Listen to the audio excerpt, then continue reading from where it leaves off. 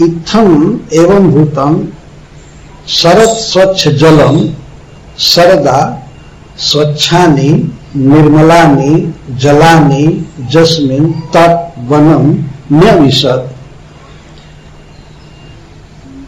और वन कैसा है वृंदावन ब्रजमंडल पूरा? स्वच्छानि जलानि जस्मिन् तत् वनम, सब प्रकार के जल बिल्कुल निर्मल हैं, स्वच्छ हैं। सर्वप्रथम वृंदावन के वातावरण का वर्णन किया जा रहा है, जलवायु का वर्णन। किसी भी स्थान में जल और हवा वायु यही प्रधान होते हैं। तो सर्वप्रथम जल और वायु का वर्णन किया जा रहा है। तो शरद स्वच्छ जलम, ये वृंदावनम का विशेषण है। शरदा, शरद काल के कारण, निर्मलानी जलानी जस्मिन तत्, बहुवचन में क्यों प्रयोग किया जा रहा है जलानी? क्योंकि अनेक सरोवर हैं और नदियां हैं, संख्या में भी बहुत हैं और उनमें बहुत पानी भरा हुआ है, इसलिए सबके लिए श्रीधर स्वामी जलानी शब्द का प्रयोग कर रहे हैं। जल, सारे जल मतलब सभी कुंड, सरोवर और मानसी गंगा जमुना आदि नदियां, ये सब बिल्कुल स्वच्छ हो गए, इनका पानी बिल्कुल निर्मल हो गया।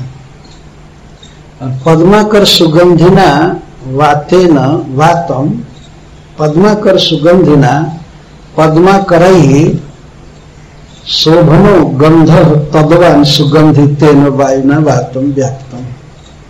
और वृंदावन और कैसा है? वृंदावन की जो हवा है, वायु है, वह पद्माकर के सुगंध से सुगंधित है। पद्माकर का अर्थ है जहां पर पद्म, जहां पर कमल बहुत खिले हैं, सरोवर और नदी, यह स्थान है जहां पर के कमल खिलते हैं। तो पद्माकर सीधा कहा जा रहा है, इतनी अधिक कमल खिले हैं, इतनी अधिक कमल खिले हैं कि सारे सरोवर और नदियों को सुखदेव गोस्वामी पद्माकर कह रहे हैं। पद्मा नाम आकर, कमलों का खजाना, चारों तरफ ब्रज में चारों तरफ सरोवर है, नदियां हैं और उनका पानी बिल्कुल निर्मल। इसके साथ ही साथ कमल से भरे पड़े हैं, गह कमल खिले हैं। तो उस कमल के सुगंध को लेकर के हवा चल रही है, सुगंधित हवा संपूर्ण वृंदावन में। पद्माकर सुगंधिना वातेन, वात का अर्थ है हवा, पद्माकरों के सुगंध से सुगंधित। पद्माकर का अर्थ है सरोवर आदि, और पद्माकर ही उनको कहा जा रहा है इसलिए कि कमल बहुत अधिक खिले हैं।